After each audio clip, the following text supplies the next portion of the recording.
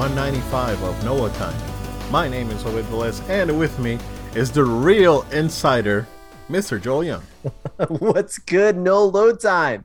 It is great to be back, man. Thank you for that fun introduction. No, we've got a great show today. Lots to get into. I can't wait. I've been hyped for this episode since our last little special video we did the other day. Yeah, definitely good to be here after another grueling few days. But we're here, we're live, and again, before we jump into the whole MegaCon and what happened this week, thank you guys again for the support that you guys have given us in the last few videos. It really means a lot to us. So we really we're really thankful for you guys' support, and we're hoping to keep it up. So if you like our content, just keep there. Joel, before we jump in, I just want to acknowledge one thing. Sadly, today we lost a legend of Japanese cinema and martial arts. Mr. Sony Shiba passed away from complications due to the pandemic. Absolute legend, martial arts master. It's been on, I don't know, a couple hundred movies. The guy was truly a legend. You may know him as Hattori Hanzo from Kill Bill, but he started in like I said, maybe a couple hundred Japanese movies, martial arts movies. Most notable, the Street Fighter back in the 70s, which was probably one of his more popular movies. But he was active for almost 50 years, and tragic. And we just want to acknowledge that real quick before we jump in, because it was a legend. So yeah, absolutely. Yeah. Joe, let's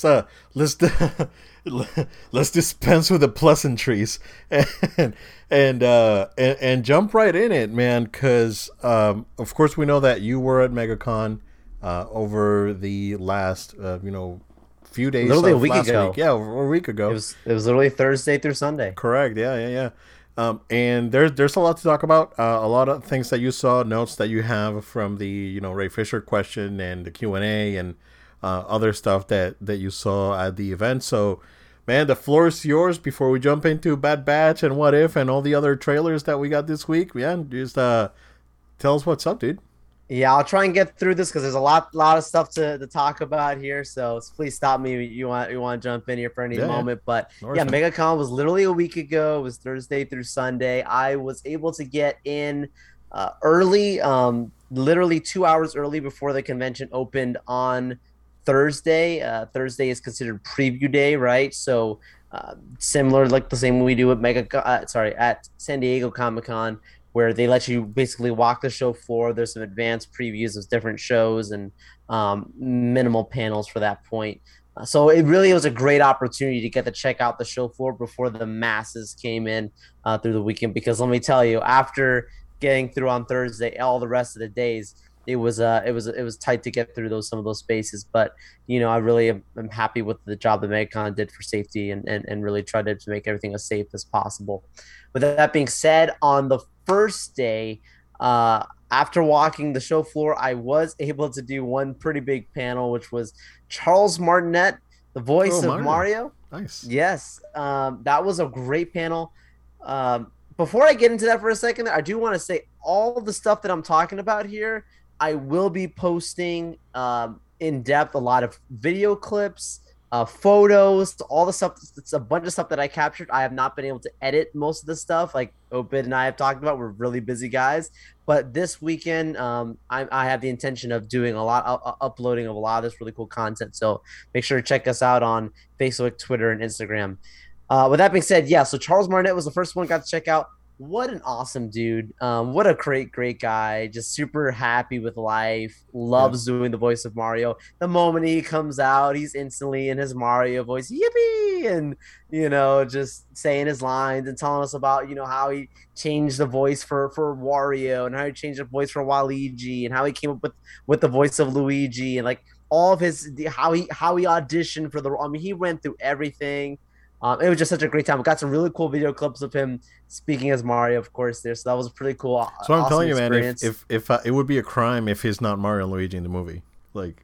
Well, okay, so people asked him about the movie. Oh, okay, right? okay, good. See, I didn't ask. This is not an exclusive to me, but since I was in the room, I will say that yes, if people asked him, what can he say about the movie, and he said he can't say anything about the movies, the theme parks, what's going on, but he can say that that it's going to be really great, and there's going to be a lot of characters. So yeah, you put two and two together, like you said, you got to imagine that he's doing a lot of work for that.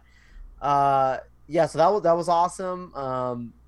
Did they ask him about a season 2 of High Score? High Score, yeah. Yeah. So he mentioned his work on High Score and how much he enjoyed doing it and how much he got to learn stuff, and he got to meet familiar faces that again acquaint with some of these people that he had seen years ago and he hasn't caught up with, working with them on there. And he did not say if he'd be back, but he did say he's got a lot of projects that he's working on right now. So I didn't understand if that was him saying I'm working on that project, or is he talking about the movie more? It was hard to read between the lines. Yeah, those things are very interesting. I don't know how Netflix does that, right? Because I know that Movies That Made Us and Toys That Made Us, they take a long time, like in between seasons. Yeah. It's pretty crazy. Because I really enjoy those series. And High Score, it's probably one of the best pieces of video game content out there. Honestly, it's phenomenal. It's phenomenal. So, yeah, I would love to see it because it ended in the cliffhanger, right? The console wars were there, but it ended right before the PlayStation came out. So there's a lot of history, right, from PlayStation to Dreamcast that needs to be told, like the whole Sega downfall and the the Nintendo like sort of backstabbing with Sony and then not producing the system and all that. So that's I think that's more compelling to a lot of people. I mean, not that it wasn't, because it's absolutely compelling, right? But that's a story. Like a lot of people focus on the console wars, right, and the Sega versus Nintendo, but there was a lot of crazy stuff happening between Nintendo and Sony and Sega, and the battle, like the whole dissonance between Sega of America and Sega of Japan, and how they didn't get along and all that stuff. Those stories need to be told. So looking forward to it. No, I completely agree, and I love High Score. So him talking about it just instantly was like, yeah, this is great. This is awesome. So no, we loved it. It was a great time. Also got to so basically that was the main one of the night. After that, there was just a few other little things that were going on that I just kind of jumped into. There's a really cool Lego experience that they had out there. If you guys saw any of the Facebook or Instagram stories, I'll post again pictures on that they had. Poor guys, they told us that I guess one day they the first day of them loading in all these Legos, they dropped one of their castles. You'll see the picture up of the castle, and all the pieces got destroyed. So literally from that very night, the person spent all night rebuilding the entire thing just so we could have it at MegaCon. Like, these are the stuff that these guys tell us that's just absolutely amazing, and their commitment to making this convention happen is amazing. Yeah. Day 2, Friday, really, jumped right into a really cool panel with Robert Venditti. He actually is one of the guys that he's worked on a few of the Justice League comics recently. He's working on a new Superman comic, and also worked on Green Lantern, a couple comics for him. I got to talk to him about the impact of what it means of a character like Superman for a modern day take, and I actually got a question. Again, the question's on video. I will be posting that video too, so this is cool stuff. But I asked him a question about specifically the Superman is such a huge character. He's such a Boy Scout. He's a super strong person. Like, how do you keep him with a great heart as a person, but also not dumb him down and make him like less strong than what he really is, where he can just, you know, push everyone over. And like that's always been a huge problem with Superman, a huge, you know, thing for them to tackle from both movies, comics, games, everything. So he gave a really great answer. I can't wait for you guys to check it out. But he started talking about Green Lantern, which is my favorite DC characters. So yeah, it was a great time just sitting there. I'm like, I'm here talking to, you know, one of the big shots at DC, so it was pretty cool. Also got to go to the Katie Cassidy panel where she plays Laurel Lance for Arrow. Thought I might as well do that since I was going to see her other Arrow counterpart, Stephen Amell, the very next day. So yeah, the Laurel Lance panel was pretty cool. We asked her. My sister came with me. She got to ask her a question about, you know, hey, what was it like, you know, having all these characters on the show? Was there any characters that you'd like to have seen them add in that weren't there?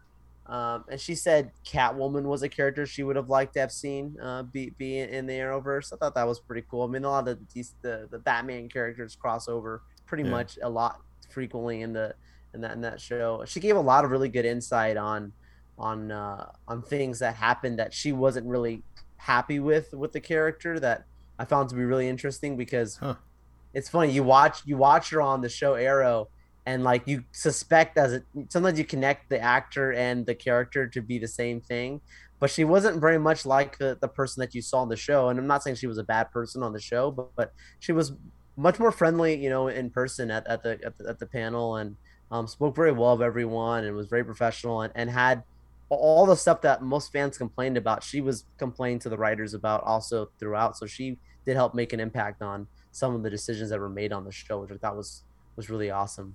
I'm speeding up now because now we're jumping to Saturday, a big one, right? So this is what everyone's here for. First thing, Saturday. By the way, all these days that I'm talking about, I got there an hour before the doors even opened. So we were there all day, man. I'm still gotta get your money's worth, man. Come on. Exactly. Exactly. Yeah. So Saturday, get there super early. First panel of the day was Michael Rooker. Guy is absolutely crazy, man. Yeah. Oh my god. I say interviews. He seems like he's still out there. Yeah, he's out there, man. He's running around I feel bad for the camera guy trying to follow him, because he's decided just to run out into the stands. Yeah, he was not supposed to do that. That was definitely not planned. He's running out to the stands and he's rubbing a pregnant woman's belly and like doing stuff that's just absolutely crazy. But we'll talk about What If in a short bit here. But one of the questions that was asked to him by another person in the standard was about how did he feel about working with Chadwick Boseman, you know, obviously for What If. And he's like, oh, I've already seen the episode. Obviously now we've all seen it. He's like, I already know all the cool stuff in it. And as goofy as he is, he got very serious in that moment. He was like, Chadwick is a good dude. He was a great guy to work with. It was a ton of fun. Like, yes, we were in the studio together doing the voice work together. Which is pretty cool, because sometimes these audio voiceover work, they never do it at their house room. And they just chip it over or just basically upload it now. It's they did actually work together on this, so that was big. That was pretty cool. Obviously, you know, it was a very, very touching episode, and I look forward to discussing that coming up here shortly. Absolutely. Panel number 2, Stephen Amell.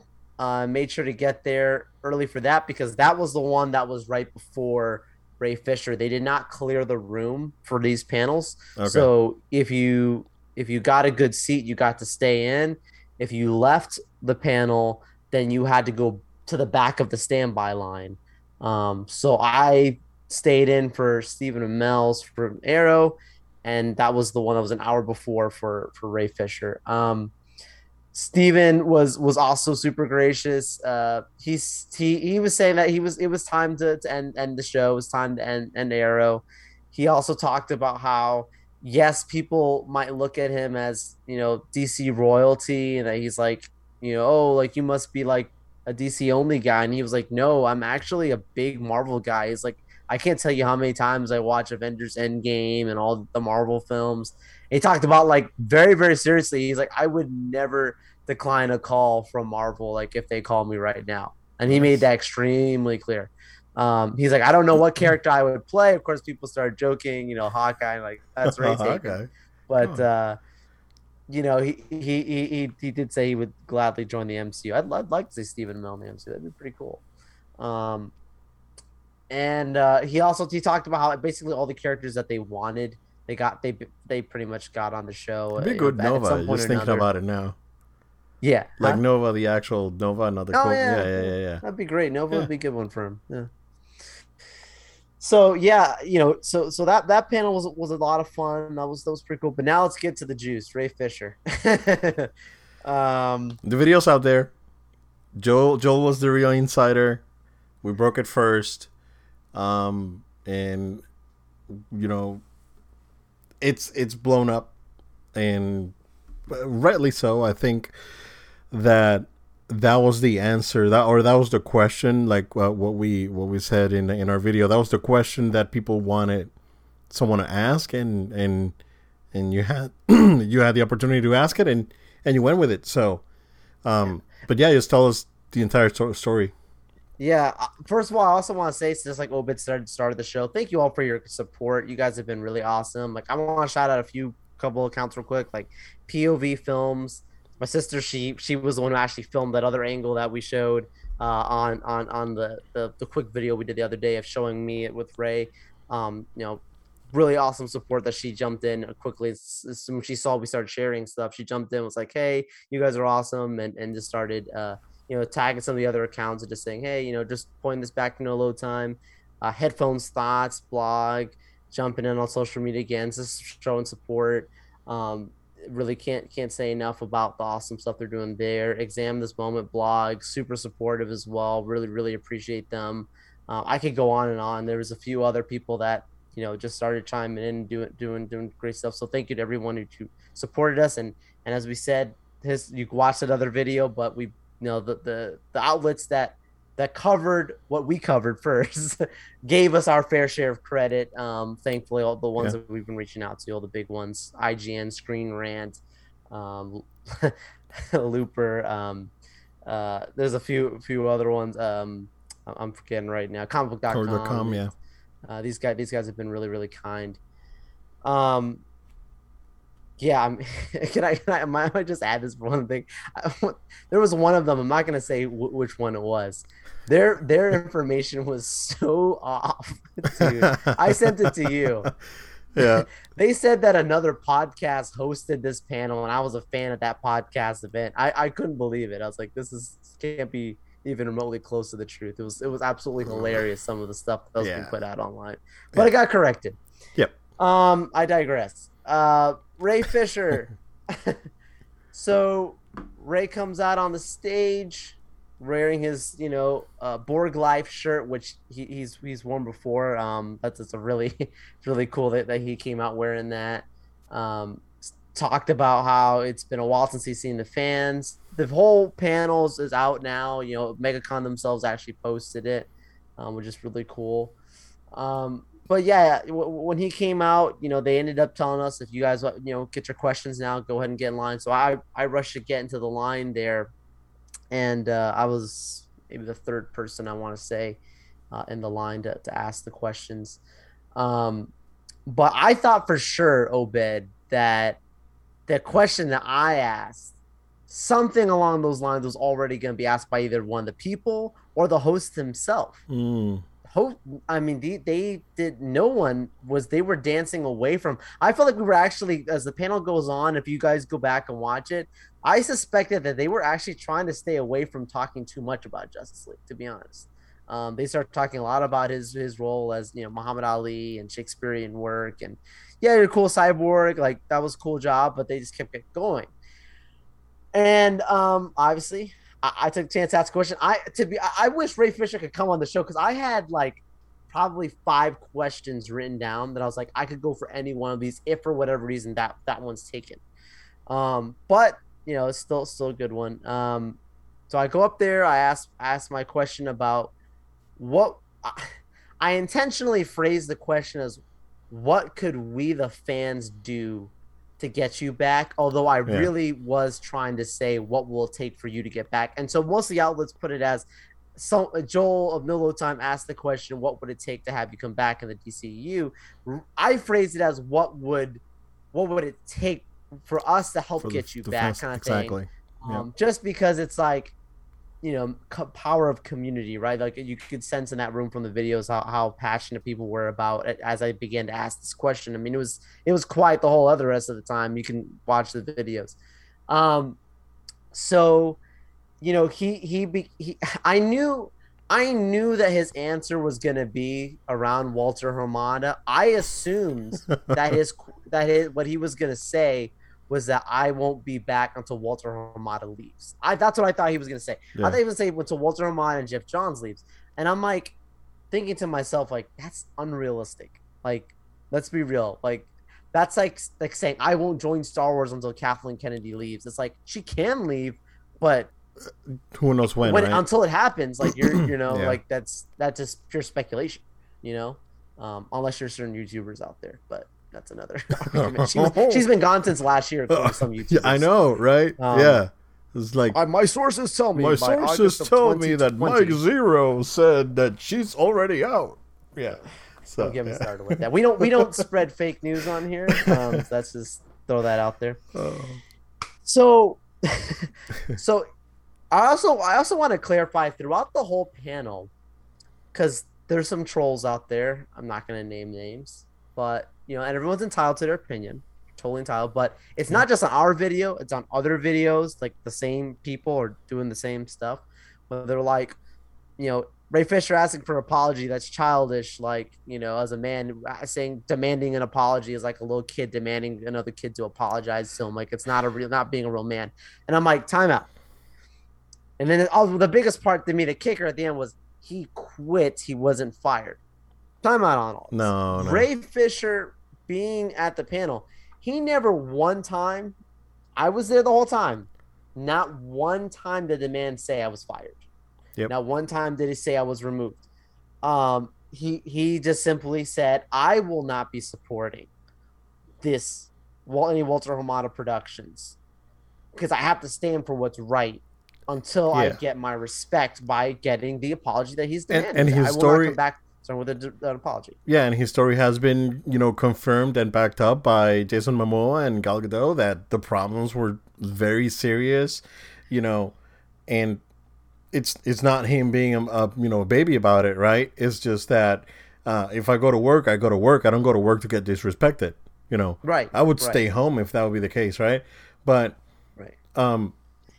That's the thing, he what happened to him has been documented, and other people went through the same thing. It's just not him, right? It's not just him, right? Yeah. He's the only one that's saying I won't be back until things are fixed. He's the first one that stood up to it, though. That's the thing. Why would you go back to a bad situation? Like, that's like any job. It's not even just acting. Like, why would you go back to a job where, someone does something wrong and there's no apology for it, right? Yeah, exactly. So that's the story he's saying. That's the story he's sticking with.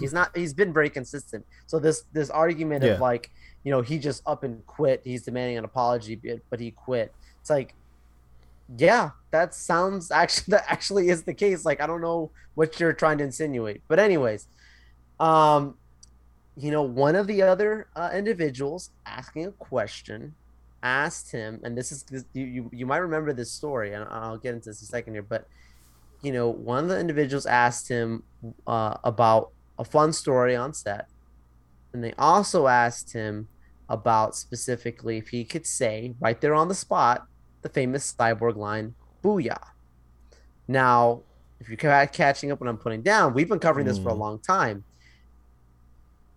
There was a piece a couple pieces that have been put out by certain outlets. You can look this stuff up, right? I'm not going to name the outlets because I don't want to make the outlet look bad, but there's a point to this. I'm getting there. That, according to Geoff Johns, like one of that Ray Fisher was problematic on set and didn't want to do the things they were asking him to do with the Whedon version, right? Mm-hmm. And one of the things that was reported, it clicked right away when I was in there. I was like, oh my gosh, I remember this. Was he would not be willing to say the famous line "booyah." He said, "I'm not going to say this. I'm not going to say the booyah line." When as an actor, they told him that's the line we want you to say, and I'm not going to say that, the famous iconic line, right? So in the panel, Ray Fisher, when they asked him, he says, "I'll answer." He goes, "For your second question, which was about the booyah," he says, I won't be saying booyah," even though he literally says booyah. He says, "I won't be saying booyah," but he said it anyways. And then he goes and answers the other question, and I sensed in that moment when you looked at him, he's definitely has struck a nerve when someone said booyah. So whatever, where there's smoke, there's fire. Like this PTSD, is stuff that booyah, PTSD. Like this is stuff you get to from being there. Like you see it right there. He was like, "Oh no, I'm not." Because his body language, would change, and yes. So man, this is stuff sucks.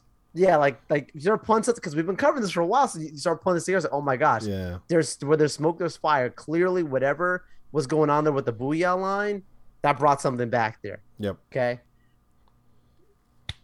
Fun story, as I bring this to a wrap up on the Fisher stuff, is that as we were reaching out to several outlets, we also reached out to a couple outlets. One thing I learned from this whole situation is maybe also put out some kind of formal press release for these people and say, "Hey, we did this. Like, here you go. Now that we know the contacts, the channels to go through with certain contacts, emails and these kind of things that we know now, right?"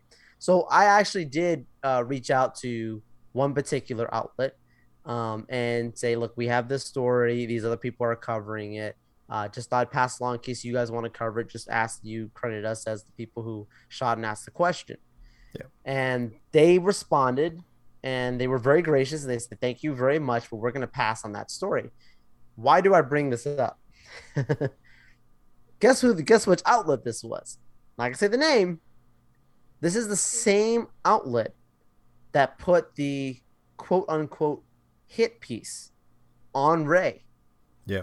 That put out the statements, the exclusive statements at that time from the spokesperson for Walter Hamada, Geoff Johns, and they even had to later retract elements because I guess Ray Fisher's team had reached out to also this same outlet. Yep. I'm not going to name the outlet because the person who wrote about it, I respect them, actually. I think they're really, really great what they cover. I think the person that responded to the email is someone that you want to keep on your good graces. Yes, exactly. Yeah. I absolutely respect them. Yeah. But some may argue that these people are not allowed to say anything about what Ray is saying because they've got good relations with these people at DC. Yeah. Specifically Walter Hamada. And so they can't say this. They can't cover this story. I'm just picking up what's being put down at this point. Yeah. Because whatever, for them to be able to have Hamada's spokesperson put out statements on their outlet, Hamada's team was using this outlet to be able to speak out the story and the narrative that they wanted for their side of what was going on, because obviously Ray has been unapologetic, as he should be, about what he experienced and what he feels about this whole situation. So yeah, it was great to look at Ray and tell him we support him, that we'd love to see him back. And as I said on the show, the movie speaks for itself. I said that at the panel, and I said that to him because no matter what argument anyone might say, like, "Oh, he's just being silly, he's just being that." You want to talk about being silly? Go watch the Whedon cut, and then go watch the Snyder cut. No. Your life will be changed. No, watch the Snyder cut first. Please. or you know what? No, it's You see this, you go, this is the one that you're saying that he should get over this. And then when you have this is the proof of what it was always supposed to be. Yeah. And even that is what it's supposed to be is like the limited budget version of it. Like we know that it was like Snyder had to kind of just do what he could do at that point. Yep.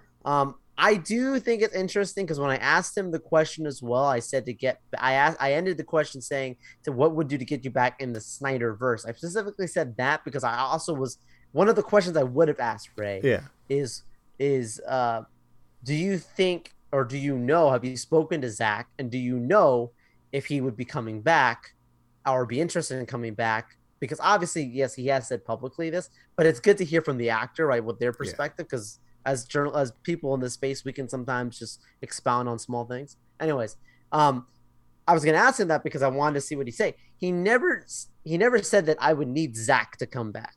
He only said I need an apology from Walter Hamada, which I'm not saying this as don't take this and run with this as this is gospel now. Yeah. But I might argue that in this October event that's coming up with the DC fandom, maybe, just maybe, Zack Snyder is actually indeed back. I would not be surprised if he is indeed going to be announced to be back at that DC fandom event.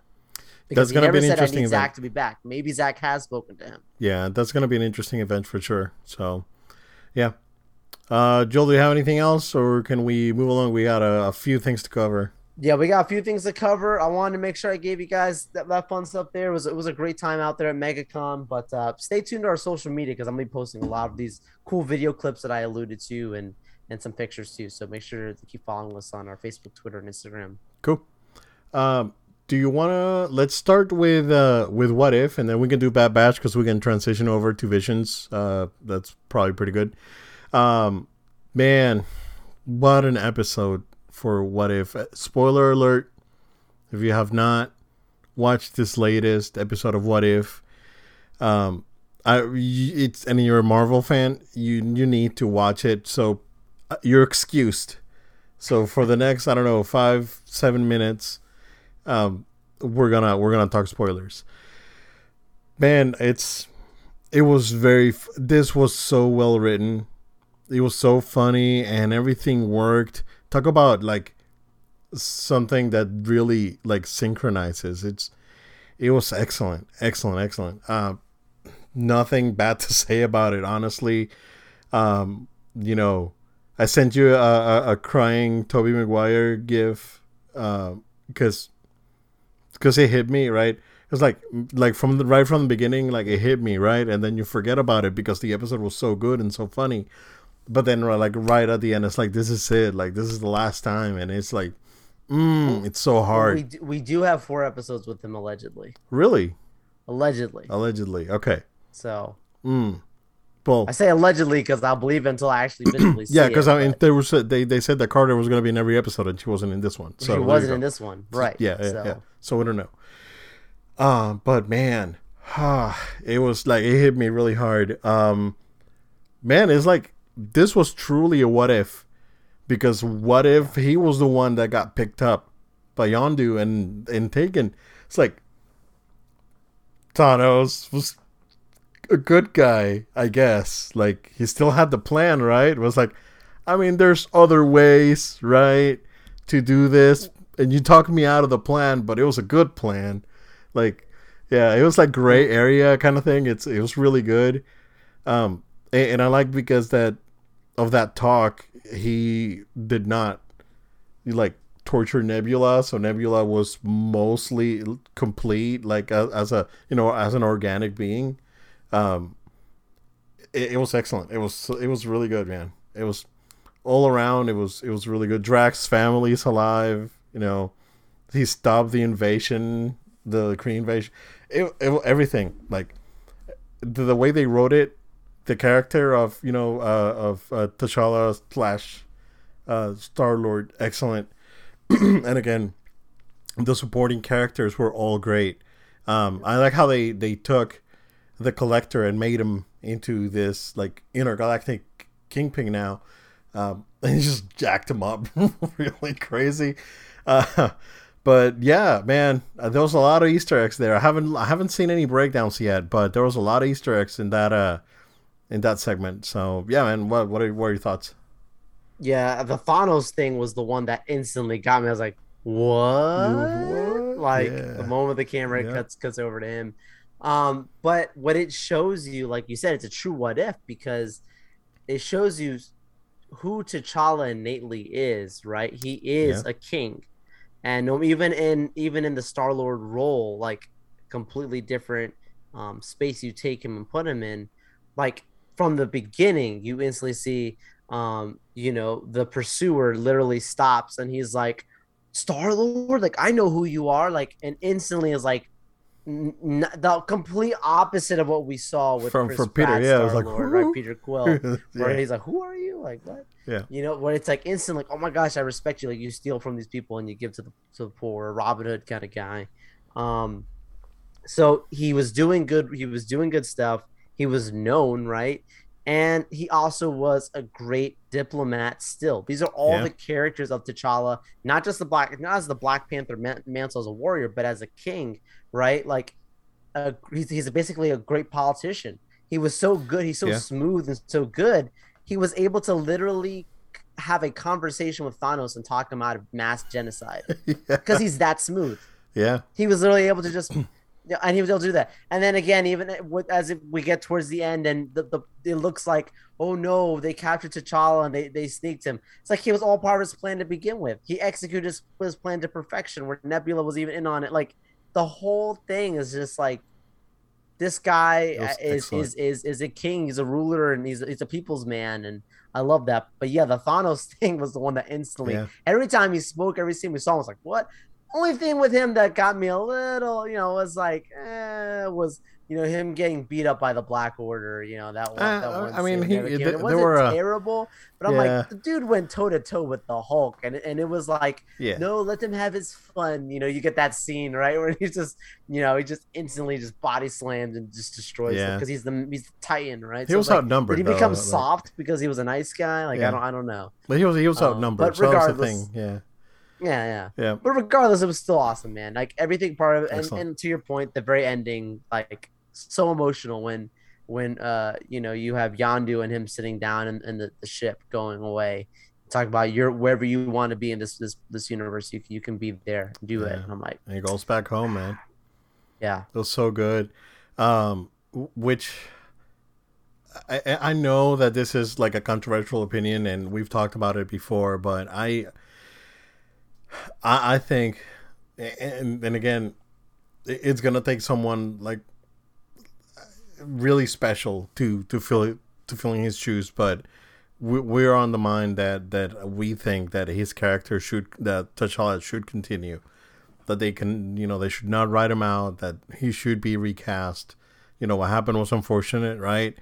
But at the same time, the character has so much depth that it would be a complete waste in the part of, on behalf of Marvel, if they don't continue the character and keep continuing exploring the character and growing it. So that's my opinion. I know it could be controversial, but I know that we agree on that one.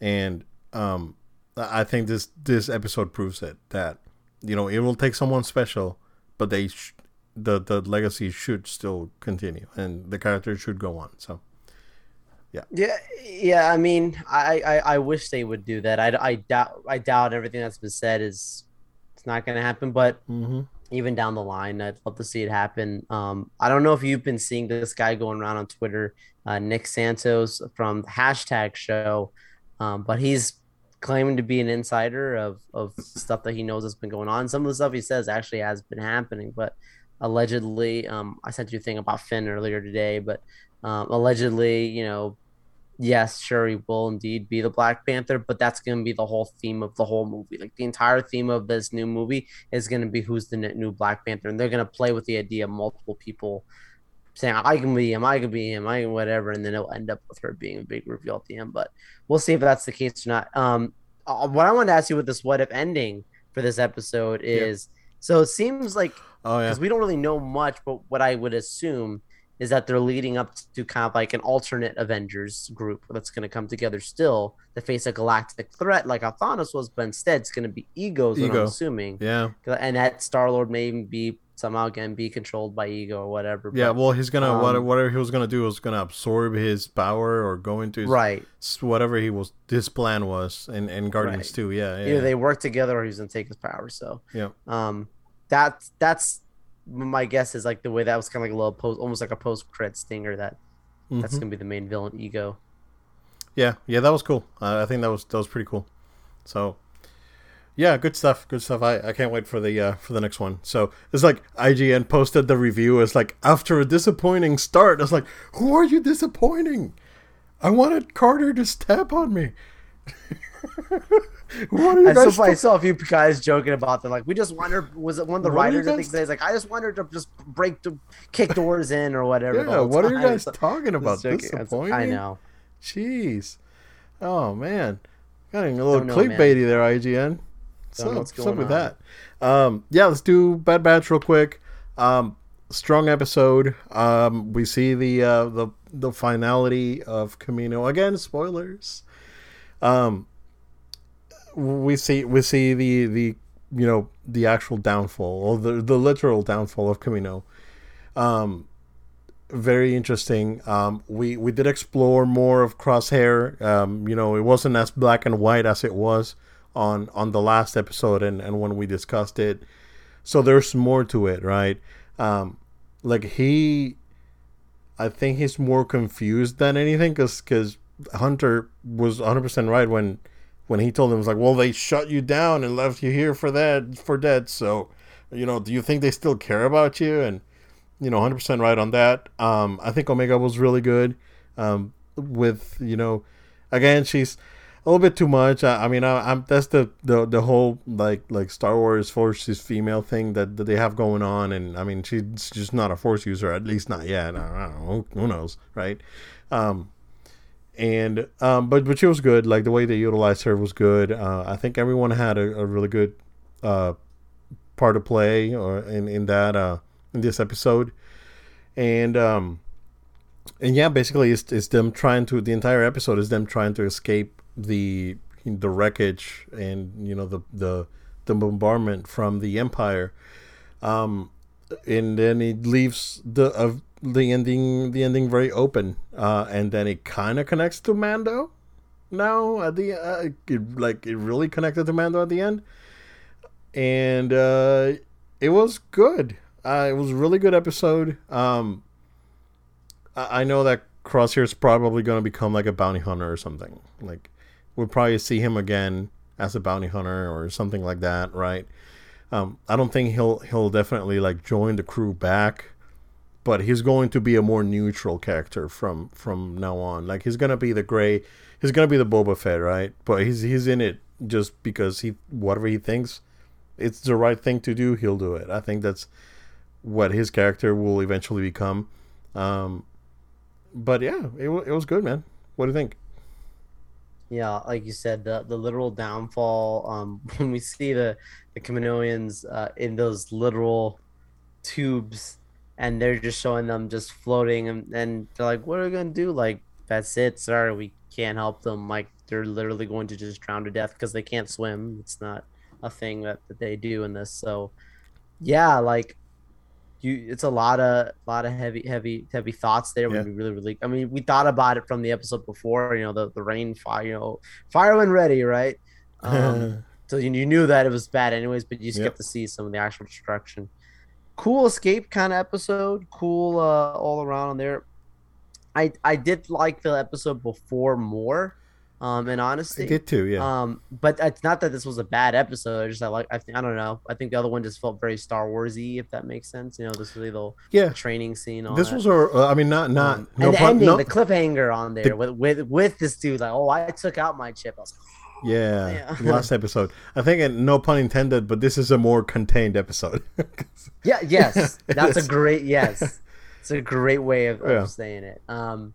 When you mentioned at the very, very end, the lady that's just literally listed in the credits as like the medical officer or something like that, she does have the exact same outfit as Dr. Pershing in The Mandalorian. Obviously, 30 years difference between what's going on here and where The Mandalorian is. That's important for people to remember. Was it roughly 26 years? Yeah. Something like there, yeah. It ain't gonna happen within the next 2 is the point. It's a long time apart, but that gives enough time to show that, assuming that yes, this is a direct connection, I believe that's a fair assumption, that whatever was going on from there, that it took a very long time for them to get what they got with Grogu, and that would make sense, and right? Snoke, like, eventual Snoke and all that, Snoke, yeah. Took him a which while. That's a whole nother jump of years from that's confirmed to be 30 from Return of the Jedi, Yeah, so I mean that's like 60 years we're talking like ahead from this thing. So the implications, assuming that that's all connected, which I believe it is, that it is a pretty cool little ending there. Do we get more of that stuff going forward? Maybe. I would think so, because I think that the connection that Omega has with Nala Se, it's pretty big. Like, I think Omega's gonna say, we gotta find Nala Se, and then that they're probably gonna go out there and try and find and figure out what's going on, right? So I would assume so too. I feel like the way Filoni does his writings is he always has like a lot of ideas, and he plugs a lot of the times his ideas, and assuming that the shows continue as long as he wants them to, he gets to end up following up on all those ideas. Yeah. So I feel like that was planted intentionally for future stuff too, but to what extent I don't know. Love that we're getting more Bad Batch coming up. Love that we're getting some Star Wars anime coming up. So more Star Wars is on the way, my friend. Let's talk about that. Because I saw the trailer, right, for Star Wars Visions, and I watched the Japanese trailer first. I watched it twice. And I watched the dub version, and I watched it twice. And then I probably watched it like probably a dozen times. and I like Joe. Remember when I told you back then? It's like, so yeah, Studio Trigger is gonna do stuff with the with Star Wars. It's like, what's everyone talking about now? Oh, you see that girl with the 6 lightsabers fighting in space? It's like, of course they're fighting in space. It's Studio Trigger. They have to have like a fight in space. This is perfect. This is awesome. Man, what a freaking good trailer. The music was excellent, and I think this is going to be a real treat. I think this is going to be special. I have a suspicion that we're gonna get more of these, like maybe a season 2, and we're probably gonna see. I think because of the quality of this stuff and what we saw and how these stories are gonna go, I think, and again, I haven't watched any episodes, of course, but I think that this is going to change a lot of the fan mindset. Because of it being animated, it's going to get a pass, right? And because it got a pass, some of the stuff that they're probably going to explore in this, they're going to try and translate it to live action eventually. So I am very excited, Joel. This is everything looks phenomenal. Like all the different art styles, all the different studios. From what I can see, I think Trigger has at least 2 episodes, because it's 6 studios, 9 episodes, right? Yes. Because there's 2 different types of Trigger. There's the Kill la Kill crazy Trigger with, the Gurren Lagann Trigger, and then there's the Gridman Trigger, which is a little bit more subdued, still out there, but it's a little bit more subdued. So, clearly the Kill la Kill like crazy Trigger is the 6 lightsaber girl, but there's another one that I think it's the girl that stops the blaster. There's a scene where the girl stops the blaster and shoots it back to the officer or whatever. I think that's Trigger too. So, I could be confusing that, but man, talk about some like eye candy, bro. It's crazy. Yeah, no, I love it too, and it's what's so cool about it is it's like that one little teaser featurette thing that they had put beforehand when they were working on this together. You kept getting the understanding that this was going to be some things that we've never seen before. This is completely its own thing. Like, this is not. They're not going, let's make an anime version of A New Hope. Like, that's not what any of this stuff is. This is its own thing. Yep. That's still paying respect to what Star Wars brought, but doing like 100 times more crazier stuff than they could ever even dream of being allowed to do, with any of the other stuff. And they can do that because it's a completely different medium. That's the way this thing goes. And I love that because I wouldn't call it an experiment by any means, but I would say that it is a good testing ground for both storylines, character types, force abilities, new worlds ish. I'm assuming that they're going to be on planets that we know, as they showed in the trailer. They say, hey, we're going to trailer planets but there may also be some that we don't know yet. Yep. So I feel like the creative spark, like they allowed them to just go crazy, which they should. And like to your point, I would not be surprised that it's like at some point someone goes, yeah, we're working on Star Wars episode whatever. We were inspired by this Star Wars Visions episode where character blah blah blah was wielding a yellow lightsaber, and don't be surprised at that. Yeah. Or light whips or whatever, right? So yeah. Now that light whips are going to be introduced like to the masses, because that was a thing in the extended universe, but never, now not canon, of course. But I think that, like I said, it's going to open up and it's going to broaden the mind of the general, like, Star Wars fandom. I'm hoping for the best, right? I know. So we'll see. Like, I know that this guys get real toxic real quick. We've learned to, like, we're past that. We're beyond we're beyond getting toxic for Star Wars. We've never been to begin with, but we understand the criticism. Exactly. That doesn't mean that we just put it off to the side. Absolutely. But we're not. We're not going to go burn the building down. Yeah, exactly. So yeah, definitely don't throw the baby out with the bathwater. Yeah, there you go. September 22nd. Looking forward to that. Let's move along, and we got a trailer for the Eternals this morning. This is a trailer that I was waiting for because I wasn't sold in the movie to begin with because of the storyline, and I was really a lot more excited about and I am still a lot more excited about Shang-Chi than this movie. Yeah. But we have to recognize that the movie itself is visually striking. Like all the long shots and the wide shots that they have, man, breathtaking. It looked really good. I mean, the cast is good.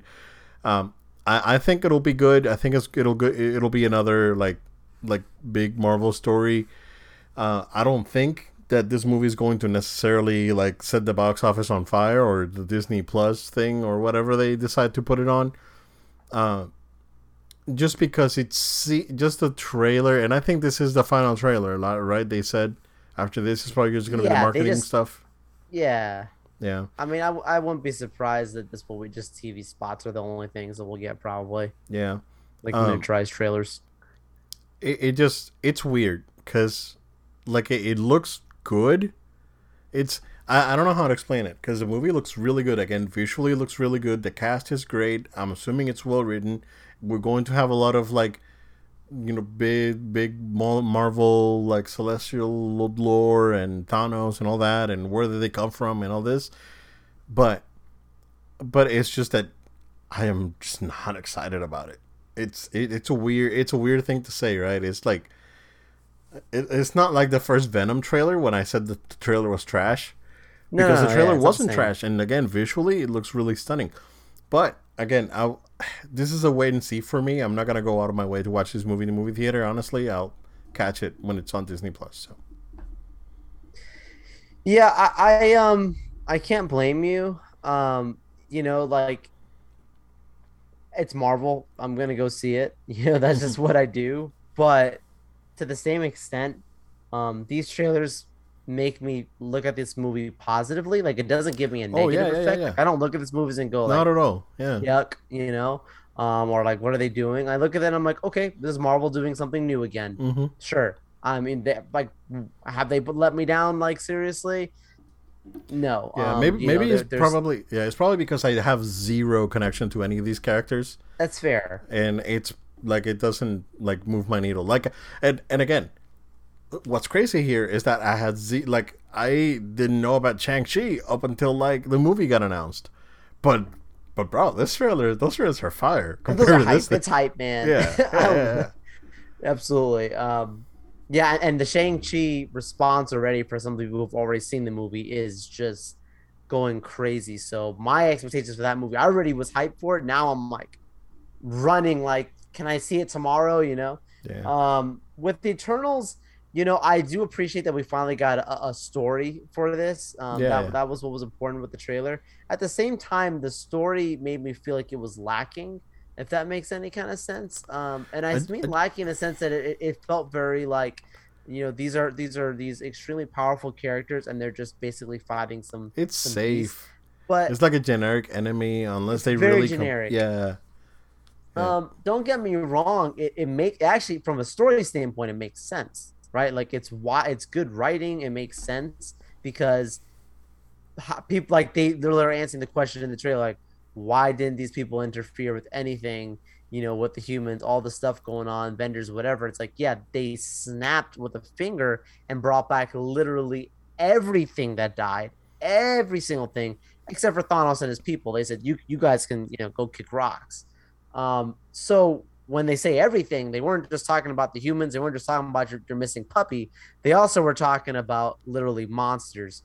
Yeah. And the Eternals and the Deviants are two factions that are kind of like the Skrull and the Kree, always going at one another. Except this is a more another realm kind of people, right? So created by the Celestials, the Eternals and the Deviants were made, but the Deviants were always tried to conquer the Earth, so the Eternals became the protectors of it rather than working in harmony as they were supposed to be. And we see Crow at the end being, obviously he's the leader of the Deviants, so we actually get a look at him, holding up, Thena at the end there. Those two are kind of two very, very big leader characters, between the two, the evil Deviants and the Eternals. So setting up that fight I feel like that showdown could have been maybe marketed with more hype behind it, if that makes sense. But at the same time, you can't be hyped for something you don't know enough about, if that makes sense. Shang-Chi, you don't know much about Shang-Chi, but at the same time, I don't feel like his story is I'm not saying it's simple, but I don't feel like it's as complex as the Eternals and the Celestials and the Deviants and all this kind of stuff. Like, it's another kind of realm fantasy stuff that doesn't, it feels like Marvel, but almost doesn't feel like Marvel. Like, it almost feels like it could be just a cool movie of its own that just so happens to be a Marvel Studios film. But I'm sure we'll connect very well. This looks like a Disney thing more than Marvel. Yes. Yeah, because it looks more like a John Carter and was the other one a Cracking Time or whatever? Wrinkle in Time, don't say Wrinkle in Time, yeah. Cracking Time is Ratchet and Clank. So, yeah. But, that's good. Yeah. So because it feels more like that than a Marvel movie. Right. Again, from production standpoint and a visual standpoint, cinematography, it looks excellent. But it's like you're saying, it doesn't look bad by any means. But it's one of those movies that I almost feel like right now going into it, I expect to be entertained, but I don't expect myself to love this movie. Like Shang-Chi, I'm expecting myself to love the movie. So if the movie lets me down, then that's dangerous. But I do have high expectations going into it. But this one, if it does knock my socks off, I'm here for it. I hope that happens. Like, I hope to be surprised, but I'll go in with tempered expectations, hoping for a great time. Yep. I don't expect this to be bad. That's for sure. So good trailer. Yeah, man. All right. So, do you want from a good trailer or two good trailers? Oh my god. So, I mean, and there's a separate video that I posted on YouTube talking about how I feel about Masters of the Universe Revelation, and I enjoyed it, and it was good. I don't know if you finished it. No. Okay. I finished Transformers. Oh, you did? Okay, great. Oh, let's talk about that real quick. That cliffhanger ending. That cliffhanger ending was really good. So there's more. There's more coming. There's more coming. Yeah, but you see, they did very interesting stuff there at the end with with everything, with everyone. Like, everyone was like very cool. Like, yes. Starscream going crazy and even Megatron doubting everything that he was doing for a second there. It was like, it was deep. It was like it was very deep. It was good. I know, and I just loved how it's like it's so emotional when you see all of a sudden like Optimus facing against another evil version of himself, Nemesis, and yeah. all the sparks, become the all spark. Like just so poetic, so It was, beautiful. yeah. It was good. And Chris Story, like I'm watching something like this is in the kids section of Netflix. This is in the kids section, dude. And I'm like, It's this deep. is Well, that's this deep. is That's like if I'm a little kid watching, I would love it. Yeah. But it's like way heavier than It's very philosophical. Yeah, yeah, yeah. It's good. Got like a Predacon dying, and I'm like, well, I'm literally watching. I'm like, this should be goofy. This should just be like, oh, it's just a robot dying, whatever. And I'm like, he's like debating, like, would they have accepted me? Would they have forgiven me? Like on his last breath. I'm like, oh my gosh, like, geez, this is amazing. Yeah, very very philosophical. I really enjoyed it. I enjoyed it. Yeah, like it started a little slow. Like those first couple episodes were kind of slow, but then it really picked up, and it was excellent.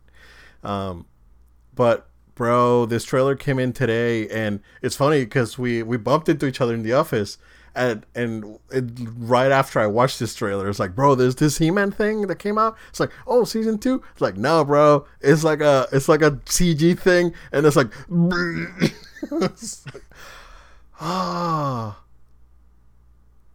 Tell me, dude, explain this to me, please. Oh,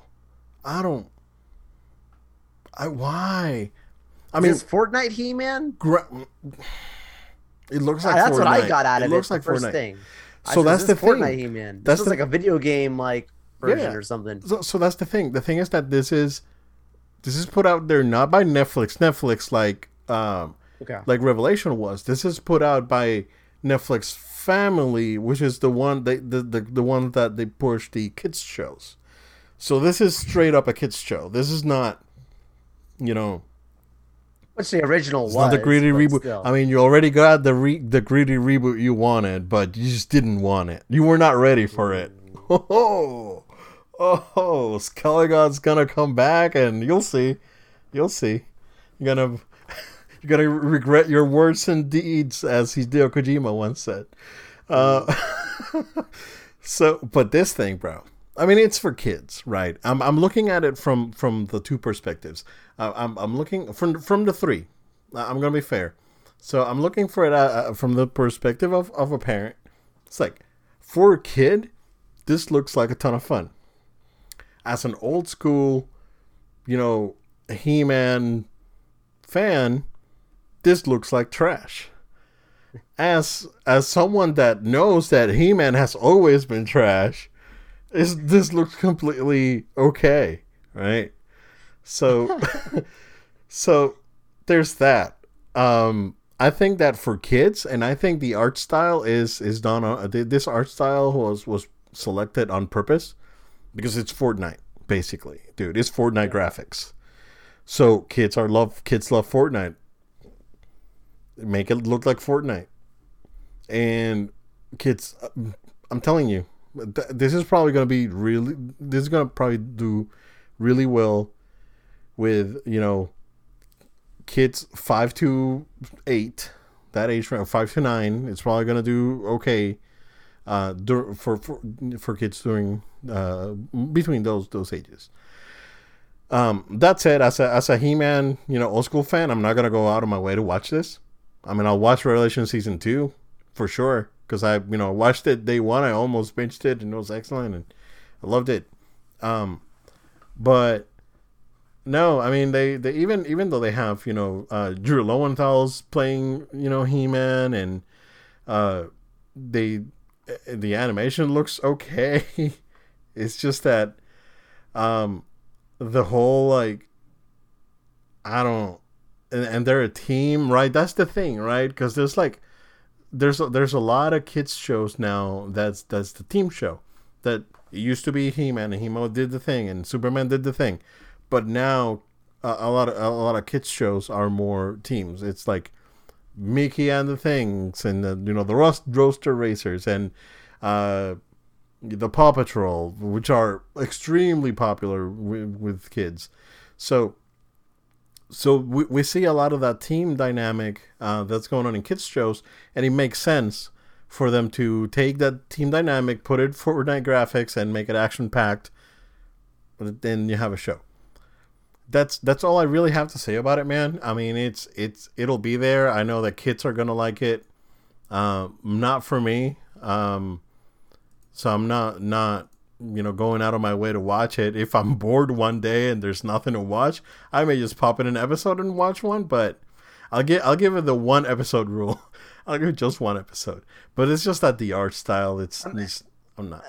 Yeah, the art style alone that you know what kind of thing you're gonna be watching. Like, there's no way you have that art style and take the same kind of writing that you get in this new Revelations, right? Like, it's just it would just be super kooky and ridiculous. And like, you have to also realize, like, Kevin Smith's making this other one, so like he ain't gonna let the fans. Well, somehow the fans have their own opinions, which is not surprising. But he's been infamous for saying, like, he makes stuff that is literally like Die Hard style, not goofy in that regard when it comes to those things. So give me my Gritty Ninja Turtles. Oh, that's what I would like. Well, that'd be crazy, dude. Have you seen that Last Ronin comic book run they're doing? That they're like, you cannot find a physical copy of it because I've been looking for one, and they're like $30, and I refuse to pay $30 for a comic book. It's awesome, bro. It's amazing. Just give me the Last Ronin, man. Everyone's dead except one turtle, and you don't know who it is because he's got all the weapons from the other ones. So, yeah, they should do something like that. Yeah, give me Gritty Turtles. I would appreciate that. The only Gritty Turtles we got was the first movie. That's the extent of it, which I think severely criminally underrated movie, and it still holds up to this day. So, yeah, that's basically that's it with that. Joel, we got a new Switch model coming out. I accidentally closed my tab here. I'm gonna pull it up real quick. But it is a Pokemon Diamond and Pearl special edition Switch. It's all black with the 2 main Pokemons for each game in the back. It comes out the same day that the games are out, which is, I think, later in October. Let's fact check that real quick. Hold on. Live fact checking with no load time. Yes, sir. And here we go. Come on. Give me a date. November 19th. Okay. So November 19th is coming out. Of course, $199. That's the standard price. I like that it's all black because I like I always try to go all black for my aesthetics for like my phone and my Apple Watch and like my accessories, right? So I think it looks pretty cool. I may, Joe, like my daughter indirectly said it's like, we were playing Zelda over the weekend, right? I'm not gonna tell you that's going. and she said it's like, it would be fun if I would have a Switch Lite and I can play something else here and you can keep playing on the TV. It's like, yeah. She's smart. Yeah, I already got the hint for that, so I gotta clear it with the boss lady to see what she thinks. But yeah, it looks good. I mean, it looks like a very nice Switch Lite. If you're 100% mobile and you like Pokemon, yeah, go for this model because it looks real nice. Yeah, no, I like that. It's like saying it's that black and yellow, like Pokemon, no Pokemon fan. It's a good looking console. Yeah, it's like a black and gold and silver in the back. It's not it's not too crazy. Yeah, I really like it. You walk around with that Switch, like, Yeah, it's a fancy Switch, sir. Looks real good. Joel, the last piece of news that I just wanted to talk about real quick before we go. Hades, which is a very highly anticipated game for PS4 and or PlayStation and Xbox. It's been out on PC and Switch for a few months. Game of the year in some outlets. The game made available in on Game Pass when it came out for Xbox, and it came out, of course, physically and on PlayStation Network. There's an interesting article by Forbes saying that 93% of sales, of actual sales for Hades, have come from PlayStation, with 7% on Xbox. They actually have a separate breakdown. They have 70% have been on PS5, 23% on PS4, and 7% on Xbox. This should worry any developer that is considering putting their game out on Game Pass. Again, I don't know, because this is not disclosed anywhere, what kind of compensation plan Microsoft has for third-party or independent developers for them to put their game on Game Pass. I'm assuming it's substantial. And again, Game Pass games are not there forever. They go away. Like, I had a few games downloaded. When I re-upped it, those games were gone and I couldn't launch them, which made me like not renew it. So I only kept Game Pass for a month. So that's a thing, right?